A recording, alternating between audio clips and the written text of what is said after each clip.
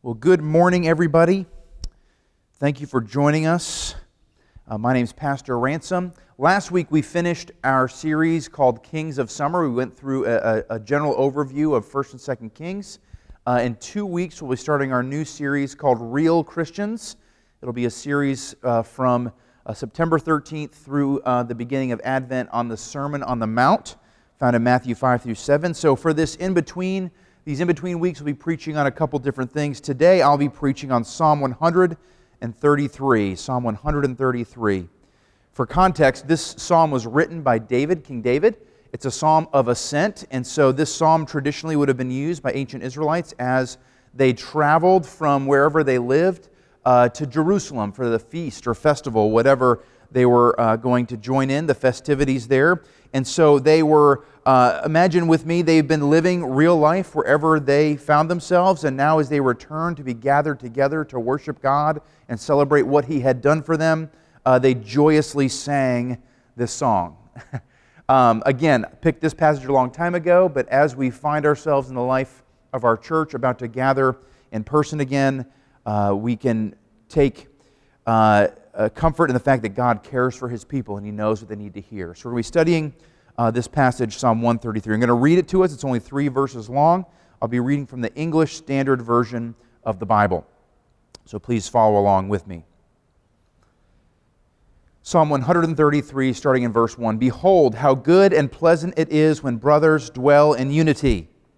It is like the precious oil on the head, running down on the beard of Aaron, running down on the collar of his robes. It is like the dew of Hermon, which falls on the mountains of Zion. For there the Lord has commanded the blessing, life forevermore. This is the word of the Lord. Thanks be to God. Let me pray for us. Father, we pray for our community. We pray for ourselves as a church that we would remain safe as we gather back together for in-person worship. We pray that you would guard against any kind of technical difficulties, that those not joining us would be able to worship with us through our live stream. Father, we are thankful that you have blessed our congregation in the way that you have. Thank you that you have brought those who are here to dwell in unity together. I pray, Lord, that this sermon would convict our hearts and encourage us in these hard times. We love you. We pray these things in the name of Jesus. Amen. Psalm 133. So the main theme of Psalm 133 is dwelling in unity. And so in verse 1, we're going to take a look at, there's several very important words there. We're going to be looking at those to make sure we understand the meaning of verse 1. And then verses 2 and the beginning of verse 3 give us some very vivid illustrations to help us gain a deeper understanding. And then we're going to finish up the sermon by looking at the end of verse 3, which is, in a sense, the summed up meaning of this passage. So let's begin by looking at the very first word of verse 1 from the English Standard Version. The first word is behold. I don't know how loud that was on your television, but I do hope that it got your attention, because that's what this word is supposed to do. When David wrote that Hebrew word that we translate behold, what he was saying to the reader is, look, there's something very important, very exciting I need you to pay attention to. He wants to grab your attention. Here, look, there's something exciting I need to tell you. And then it's followed by 2 statements, both dealing with brothers dwelling in unity. And so before we talk about what good and pleasant mean, I think it's important for us to understand exactly what dwelling in unity is. So let's take a look at this phrase, brothers dwell in unity. Let's start with brothers. Brothers, the word here behind the English word that we read, means kin or blood relations. It also can mean countrymen. So Israelite men, back in this time, it's a patriarchal society, married Israelite men considered themselves kin or brothers. So they were all, of course, descendants of Abraham, but they each have individual families, and as they joined that rite of passage, becoming a man, they considered themselves brothers. And so that's why we get this kind of a male emphasis in this verse, brothers dwelling in unity. But as we attempt to take the meaning of this passage and apply it to ourselves, we have to walk through the filter known as Paul the Apostle. So we have to understand what this phrase means to us by looking at how Paul interprets this kind of patriarchal male view of the Old Testament. So I draw our attention to Galatians 3, 26 through 29. Listen to how Paul describes who is a son of Abraham, who is a son of God. So he's talking to the church at Galatia, and he says, "For in Christ Jesus you are all sons of God through faith. For as many of you as were baptized into Christ have put on Christ. There is neither Jew nor Greek, there is neither slave nor free." What else? "There is no male and female, for you are all one in Jesus Christ." If you are Christ, then what? Listen to what he says. This is fascinating. "You are Abraham's offspring, heirs according to the promise." Heirs according to the promise. For the first century church, this is a radical, radical teaching. What he's saying is, ladies and gentlemen, listen, when you are in Christ, it is as if you are a son. It is as if you are a son. The privileges that the eldest son had in a family in this day and age now belong to all of you. The full inheritance, the lion's share inheritance that traditionally belonged to just the eldest son, now belong to all of you. You are counted in Christ as a son. For us in the 21st century, our response might be, well, duh. And so because of the culture we live in, we miss the incredible truth, the radical truth that's in this passage in Galatians. You see, for centuries, the female gender had been oppressed, had been discounted. And now, in the teachings of Christianity, they are an equal recipient of the gospel. They are equal children of God, equal access to God the Father. Now, the Bible does outline different roles for men and women, but in all of those different roles, guess what? We are equal before the throne of God. Praise the Lord. And so as we read here, brothers dwelling in unity, we must understand that this means brothers and sisters, those who are a part of the family of God, equal heirs. Abraham's offspring, each and every one of us. So that's what he means there, brothers and sisters, dwelling in unity. So let's look at this word dwelling. Dwelling is actually the same exact word we talked about last week from Jeremiah 29, where Jeremiah said to the Israelites who are in captivity, listen, you need to live there in Babylon. It means to live for an extended period of time, commit to that place. So it's the same word there. And then in unity, I'm going to just quote from the Dictionary of Biblical Languages. It means wholly in unity with each other, i.e., pertaining to being whole and in a state of oneness. So what is unity? What is unity? It's important for us to understand that this is more than just getting along. This is not like, hey, it's really great when you guys just get along. No. Oneness, unity, it is actually a factual reality. So when we dwell in unity, what are we doing? We're living out our factual oneness. We're living out a reality that exists. We are one. And when we dwell in that, we live as if that is true. Before we move on to the descriptors of good and pleasant, we need to understand for ourselves what is the basis for our unity. So for Israel, what was the basis of their unity? They were one race. They worshipped at the temple in Jerusalem. That was, or I guess during the time of David, it was the tabernacle, right? That they lived in one location, the promised land.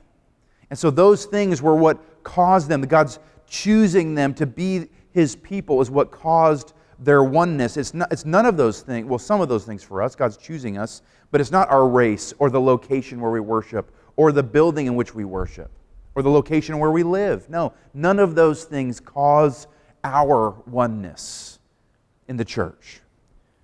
Our unity, you see, is something that has been created by Jesus Christ. It's something that we can only be placed in by Jesus Christ. Our unity is centered only around Jesus Christ. I just read Galatians 3, 26 through 29, and probably all of us, because I was asking us to highlight a different part of that verse, I'm guessing we breezed right over this grand truth that supports this idea. Look at Galatians 3:28. He just finishes saying there's no male, no female. He says, what's the final phrase? You are all one, what? In Christ Jesus. Our unity is a reality. It's factual. It's not something we can change. And what is the basis of our reality, of this oneness? It is Jesus Christ alone. And so, our unity is the fact that we are saved by grace through faith. That is what unifies us, church. We dwell in the unity when we live in that reality that we are only together, not because of our hair color or our skin color or where we live or our race or any of those things. We are only together because we are saved by grace through faith in Jesus Christ. Think about the freedom that gives us. Think about the freedom that is offered to us by that truth. Because our oneness is based on our salvation in Jesus Christ, guess what? We don't always have to agree. Because our oneness is based on the reality of what Jesus Christ has done for us already, we don't have to like the same things. We are bonded beyond those things, beyond affinities, beyond our culture, beyond our backgrounds. Paul follows this line of logic while helping the Roman church to solve an internal problem. They had this disagreement. Should we eat meat that's been sacrificed to idols or not? What should we do? Should we eat only, or should we be vegetarians? Those kinds of things. And he says this in Romans 14:15. Listen to the basis of his argument. If your brother is grieved by what you eat, you are no longer walking in love. So what he's saying to these people who say, you know what, it's my preference, it's my choice, I'm going to eat meat whether it hurts you or not. He's saying that's not in love. So but listen to the next phrase, it's the basis of his argument. By what you eat, do not destroy the one for whom Christ died. By what you eat, do not destroy the one for whom Christ died. What's the basis for treating one another with kindness and love? It's not about rights or privileges. It's not about conscience. It's not about whether we agree or not what is right or wrong. It's about the fact that we are unified by one thing and one thing alone. Jesus died for our sins. So eating meat or not eating meat is the subpoint. Their unity in Christ was supreme to the situation. It should be supreme to our situation as well. So when we disagree, church, because we will disagree. We do all the time. What is this idea teaching us? It's teaching us that we ought to handle that disagreement as those who have been died for. As those who have been died for. We ought to handle that disagreement as those who cannot actually be divided. We have a unity in Jesus Christ, and it's not based on anything else. We have to handle it with humility that comes from our salvation only being from Jesus Christ. That's a powerful application. And so what is dwelling in unity? What is it? Taking all these ideas together, it is brothers and sisters living in the deep reality, the deep truth of their oneness created and given by Jesus Christ. That's what it is. Brothers and sisters living in the deep reality, the deep truth of their oneness that is created and given by Jesus Christ alone. That is dwelling in unity. So now that we know what it is, let's see how it's described. Behold, how good and pleasant, it says in verse 1. The word good has two senses. First of all, morally good and right, aligned. In my early college days, I worked construction as a side job, and one of the terms that is used in construction is the word flush. Now, it's not referring to the bathroom. It's referring to when two pieces of wood are next to one another, when they are aligned properly, it's as if there is no seam. They are flush. It's smooth between the two pieces of wood. This is the same idea. They are aligned. When it is good, it is in right alignment. It is a morally good, right thing. The second sense is this idea that it's delightful, pleasing to the sight and senses, enjoyable. We can see both of these ideas in action in Genesis 1. All right, so this is a pretty famous verse for those of you who've been in the church. And what does it say about God creating? And God saw everything that He made. So this is the last day of creation. Everything exists. And behold, it was very good. And there was evening and there was morning the sixth day. So what is it saying about creation when it says it was good? It's saying it was all in alignment. It was all for God's glory. It all was right. And it was beautiful. It was pleasing to see. It wasn't ho-hum. It wasn't boring. It was incredible. It was good, right, aligned, and delightful. Pleasant, the second word that's used to describe here, means favorable, acceptable. Same thing. Pleasant and good are synonyms of one another. So what is David saying? Behold, how good and pleasant it is when brothers dwell in unity. What he's saying is this: when we live in the reality of our unity, it is right and delightful. It is right. We are aligned with what God's intentions are. And it's delightful. It's beautiful to see. I think it's an appropriate question to ask, well, delightful to whom? God or man? And I would say that it's both. And the illustrations that he gives us in verse 2 and the beginning of verse 3 help us kind of see that more clearly. So let's go to verse 2. Let's go to verse 2 of Psalm 133. I'm going to read that to you. It is like the precious oil on the head, running down on the beard of Aaron, running down on the collar of his robe. So let me be honest, I love a good beard verse. It's good for the soul. Yep. Aaron apparently has an amazing beard, and here we are, got oil on it. It's great. Listen, what in tarnation's happening here? What is this talking about? This is one of those moments where culturally we are disconnected from the meaning of this verse. We don't have something in our culture that would help us to know just offhand what this means. So allow me to enlighten us a little bit. I'm going to start by reading a recipe from Exodus. A recipe from Exodus. And so this is an instruction from God to Moses about something he has to make up.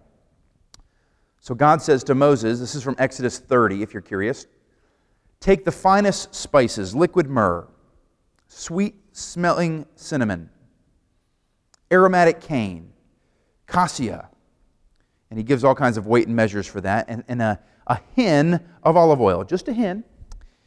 And you shall make of these a sacred anointing oil, blended as by the perfumer. It shall be a holy anointing oil. You shall anoint Aaron and his sons and consecrate them, and that they may serve as priests. So, step one, what's this recipe about?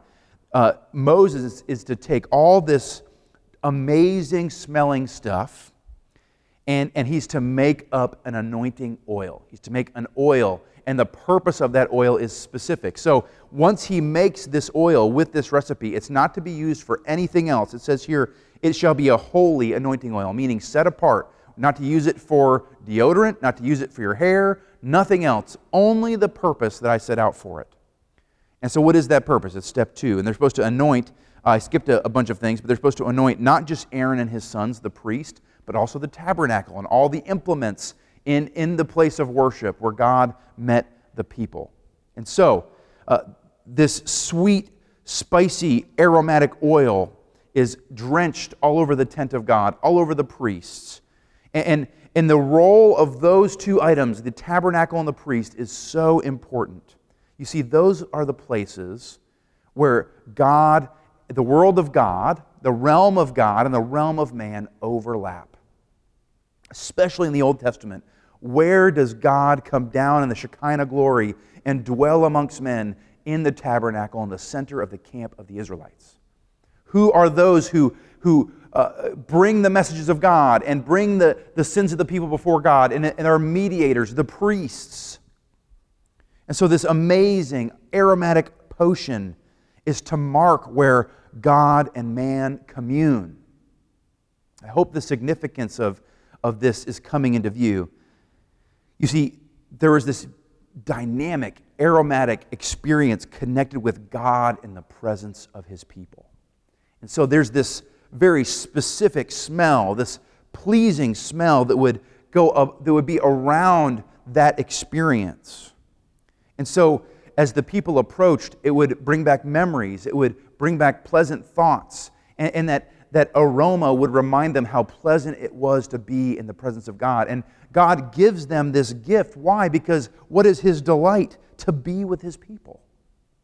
God delights to be with His people. And so, unfortunate for me, The beauty in this verse isn't the beard, okay? Slightly disappointed when I realized that. But what is David saying? How good and pleasant it is when brothers dwell in unity. Let me use this example of oil on Aaron's beard. It's not Aaron's beard that's the point. What he's saying is David's in his mind anticipating the most glorious thing he can think of.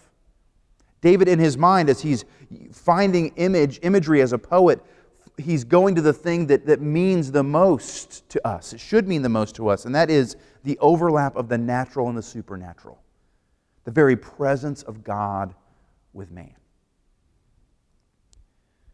So to whom is the unity of God's people pleasing? To God's people and God.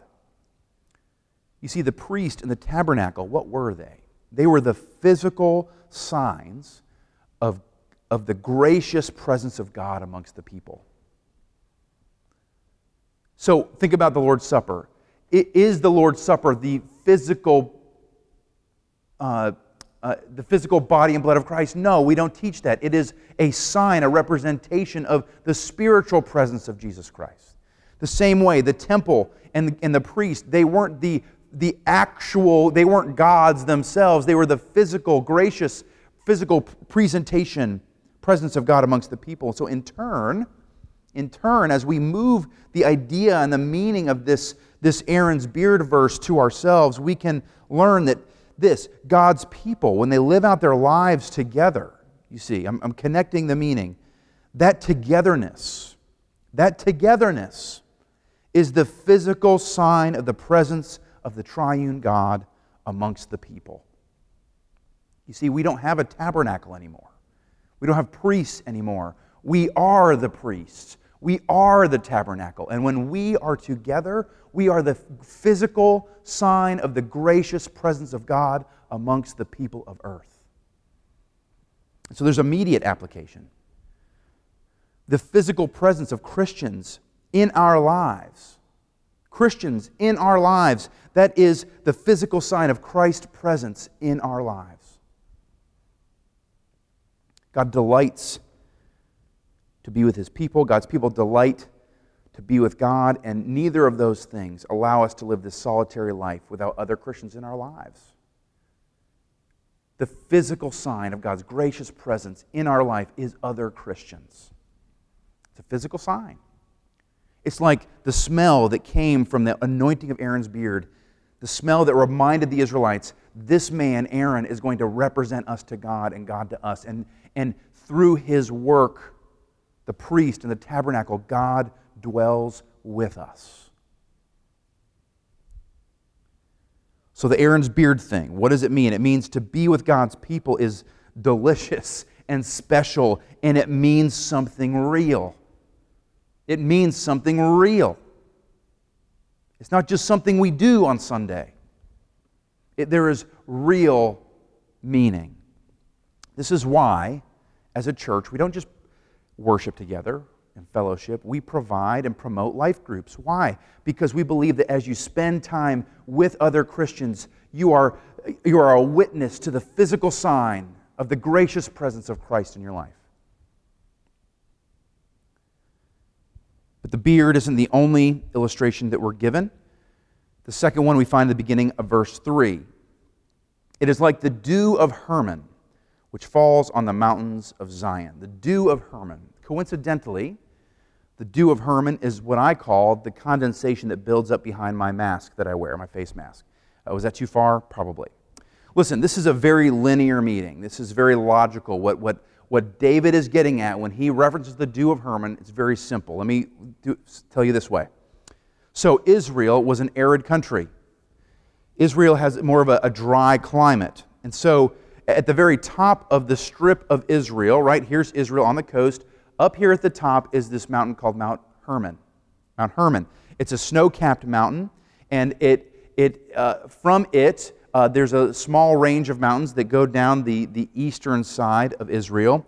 But when rain falls or dew falls or the snow melts on Mount Hermon, it trickles down the mountain, and what does it do? It first of all gathers at Lake Hule, and then at the Sea of Galilee, and then finally at the Dead Sea. So if you know anything about biblical geography, you're kind of getting an idea of what's happening here. What is the river that feeds those three lakes, those three seas? It's the Jordan River. The Jordan River. So what does the dew of Hermon have to do with Israel? The dew of Hermon is what gives Israel the Jordan River. And the Jordan River is what gives Israel life. So the dew of Hermon trickles down. It makes the Jordan River. The Jordan River gives water to feed the animals and plants of Israel. The animals and plants of Israel give the people literal life. And so the dew of Hermon is the source of life for the people of Israel. And what's great is this is a one-to-one correlation. What David is saying is dwelling with brothers and sisters in unity is life-giving to God's people. Life-giving. Not only is it pleasant, not only is it the physical sign of the gracious presence of God in our lives, it is life-giving. There's kind of two ways we can look at this as far as application. The first one I would like to point out is that separation from the body takes life away. When we are separate from the body of Christ, separate from the presence of other Christians, life is taken away from our souls.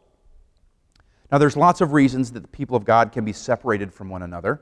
In fact, we are experiencing that right now here at Grace. We are coming back to worship, but we have been separate from one another for some time. And when you are separate, what happens? It's like a drought for your heart. You are thirsty. You're thirsty. It's like you're shriveling away. It's not good for your soul. And so, when you are separate from God's people, it's like you're in a drought. There's no life-giving force around you. Now, there's other reasons you can be removed or separated from one another. Sometimes disagreements can occur, and you feel as though you've been pushed out of unity. Many times, for many different reasons, people self-select out of a particular church community.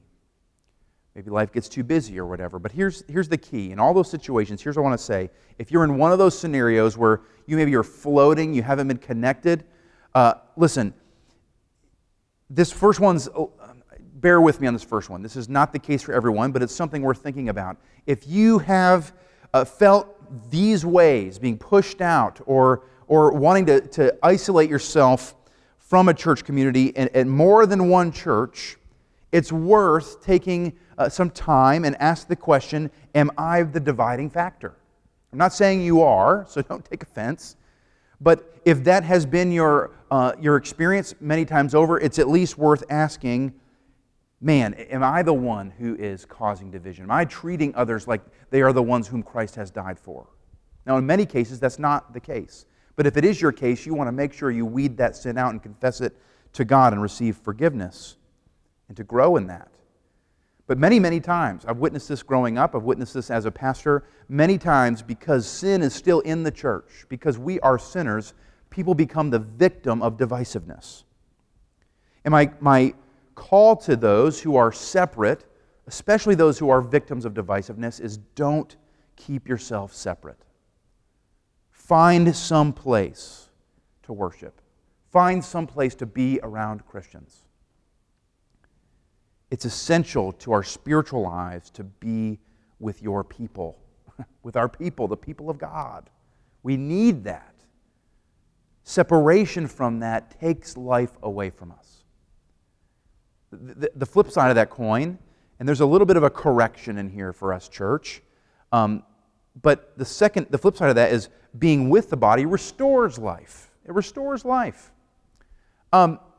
As I was studying this passage, I was looking something up, and it happened to be in Bonhoeffer's book, Life Together.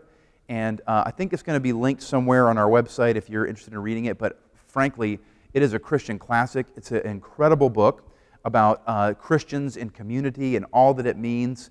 And Bonhoeffer is relaying an experience that he had at the seminary at Finkenwald. And so he is...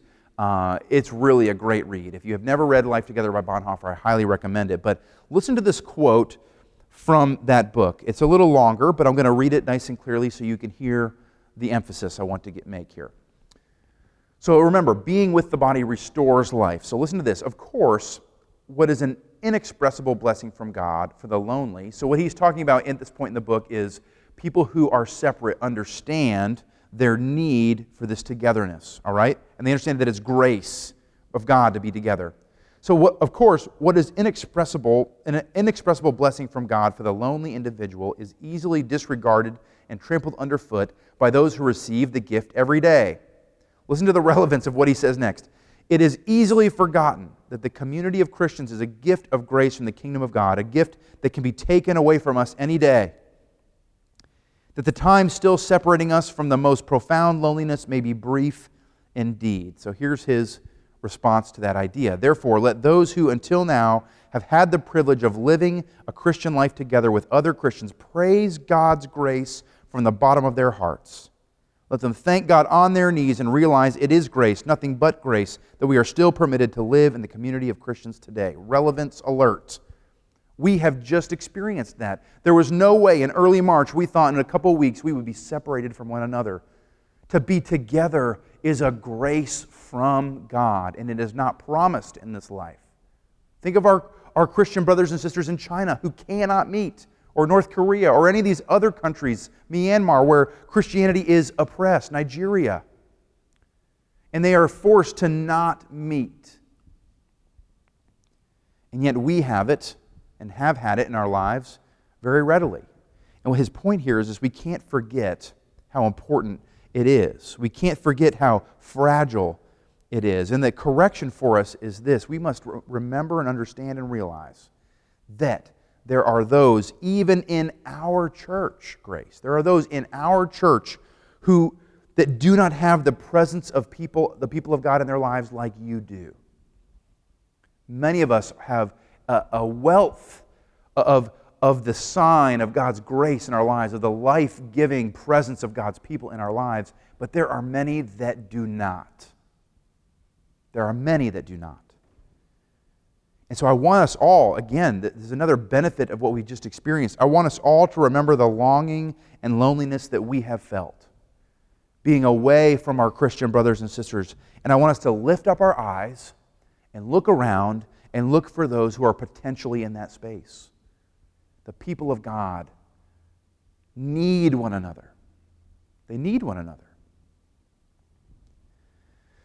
So as we summarize what we've just read from these two examples in verse 1, here's what we can learn. When we are living in the reality of our unity, remember, this reality is created for us by Jesus Christ, and we are placed in it only by Jesus Christ.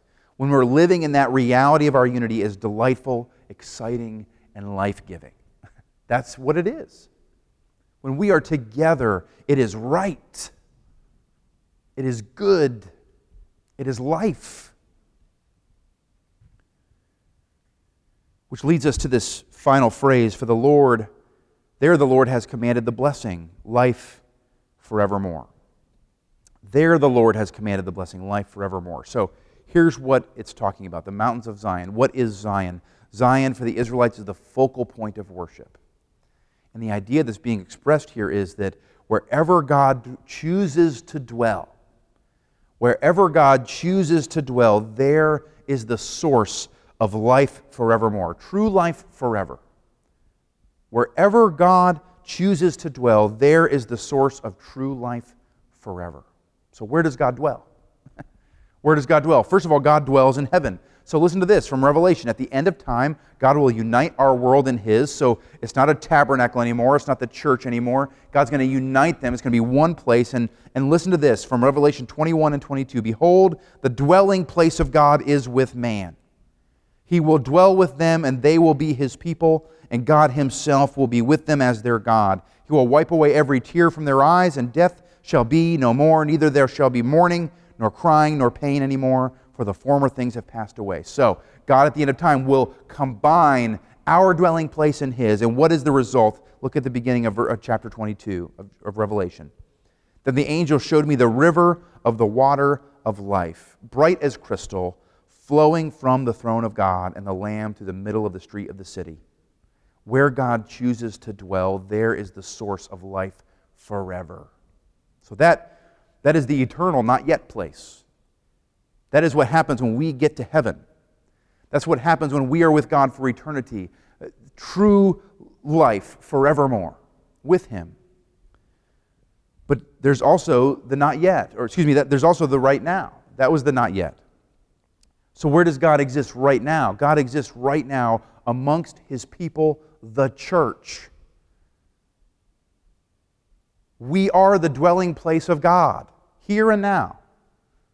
Listen to this from Ephesians 2. So then you are no longer strangers and aliens, but you are fellow citizens with the saints and members of the household of God, built on the foundation of the apostles and prophets, that's the Scripture, Christ Jesus Himself being the cornerstone, in whom the whole structure, being joined together, grows into a holy temple in the Lord. Listen to this last phrase, it's a summary. In Him you also are being built together into a dwelling place for God by the Spirit. This should blow our minds, church. If we follow the logic here, wherever God dwells, there is the source of true life forever.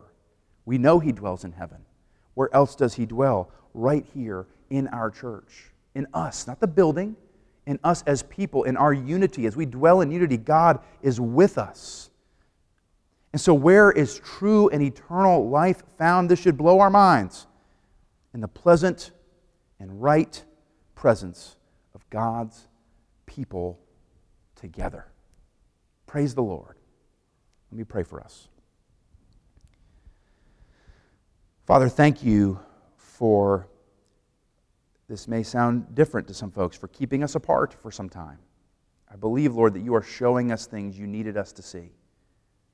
And so, God, I pray that as we come back together, we would not forget those lessons. We would not shun those lessons, but we would grab hold of those lessons and that we would implement them into our lives moving forward. As we do gain our presence of one another back together, I pray, God, fervently that You would keep us healthy, keep the virus at bay, heal our community, keep our church as a safe place where the virus does not spread. I pray, Lord, that You would help us to take these lessons to heart, that we would treat one another, even in our disagreement, as if we are those whom You have died. We'd remember that we are in this place, in this community, only by Your grace, and it is Your grace that we are together. May we appreciate it. And Lord, may as we dwell together in life groups and in worship and in fellowship, may we feel the life-giving power of God's people in Your presence. I pray, Lord, that we would look out for those who do not have God's people in their lives, and that we would invest in those people, open up our lives to them. I pray for all those who are lonely in our community, all those who do not have a place to belong, those who do not have Jesus Christ. Call their name, Lord, and help Grace to be a place where they can be broken as we all are, and yet faithful to Jesus Christ. I pray all these things in Your precious Son's name. Amen.